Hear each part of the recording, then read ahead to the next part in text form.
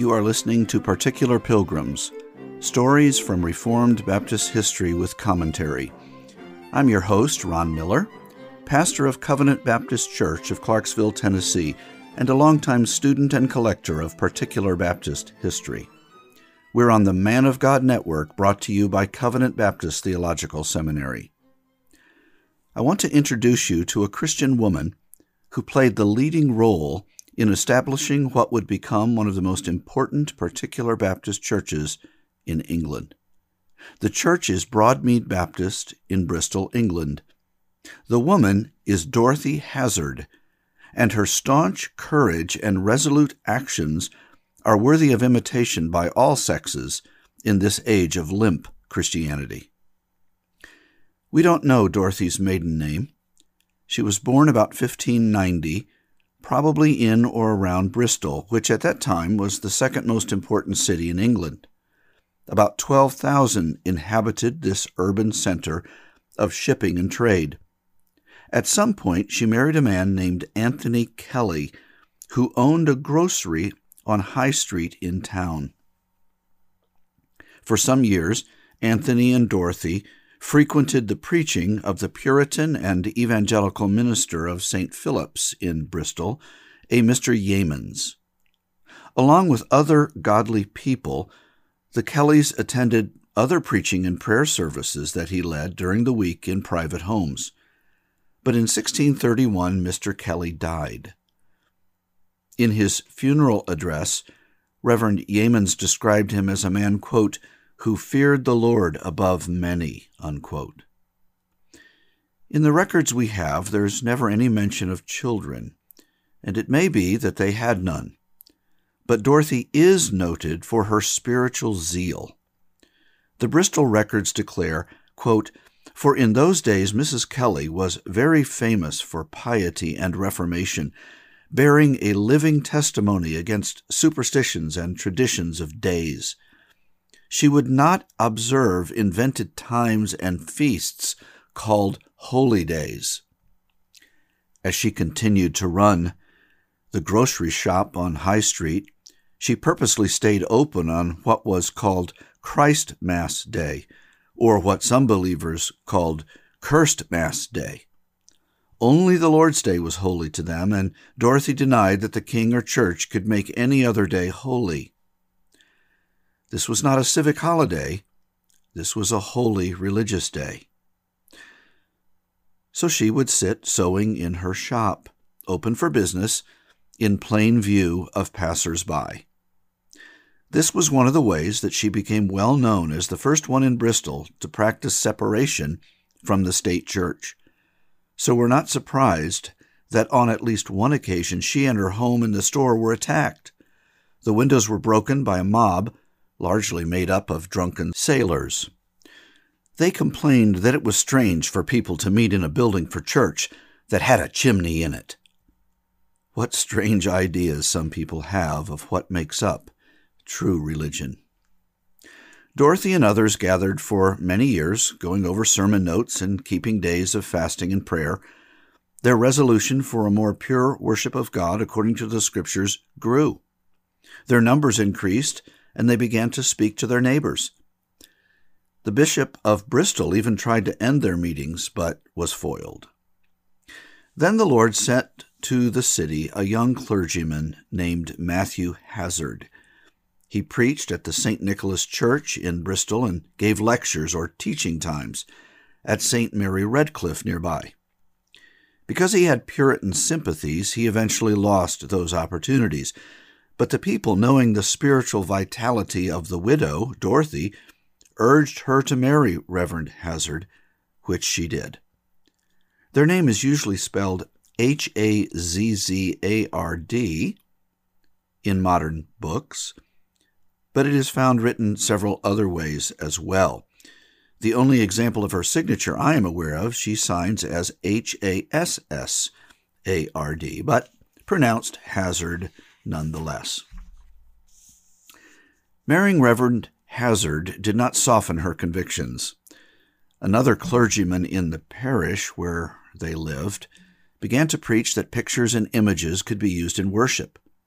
In the middle of that sermon, Dorothy stood up and in front of everyone walked out, saying she would never listen to him again. And she didn't. But this could cause all kinds of trouble for the Hazzards, so they considered taking a home outside of that parish.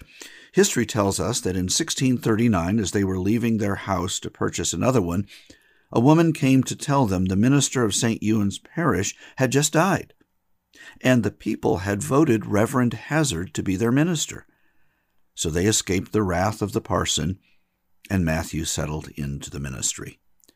To use Dorothy's own words, quote, "The Lord had a little corner to hide us from the rage of men." Dorothy used their new home to house families escaping to New England for conscience sake. It was a bit of a Puritan Underground Railroad stop. She also took in women about to give birth so they would not have to endure the church ceremonies related to that, which violated their moral sense about man-created worship practices. Eventually, Dorothy had conscience troubles with the forced use of the Book of Common Prayer for worship. So with 4 other men in 1640 at her home, the 5 resolved to leave what they called, quote, "the worship of the world," and they covenanted together to worship the Lord purely. This is the formation of the first dissenting church in Bristol that became, step by step, the Broadmead Baptist Church, which in 1689 signed the Second London Baptist Confession of Faith. Dorothy's influence wasn't just within a small circle of women friends, however.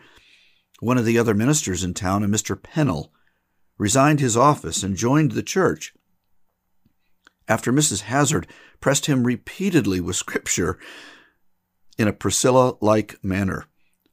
So by 1642, the body had grown large to 160 members. But at this point, the English Civil War came to Bristol. The parliamentary forces with Puritan sympathies held Bristol, but it was taken by the Royalist forces in 1643. Dorothy, now about 53 years old, led a large party of women, perhaps upwards of 200, in defending one of the city gates, the Froom Gate. They supplied sandbags to fill holes in the city walls, and even offered the governor to act as human shields against the Royalists. The governor turned them down. As one writer has rather cheekily stated, evidently the good woman had a strong belief in the church militant. Despite these efforts, the king's forces captured Bristol, and the Hazzards lost all their belongings. They spent the next 2 years in London, attending either Henry Jesse's or William Kiffin's church. This is evidence that perhaps Dorothy was already convinced of believers' baptism. Certainly some in the church were, for they worshipped with the baptized congregation of Kiffin. When they returned to Bristol, after the parliamentary forces recaptured it, they reconstituted the church by covenant. And listen to this beautiful statement.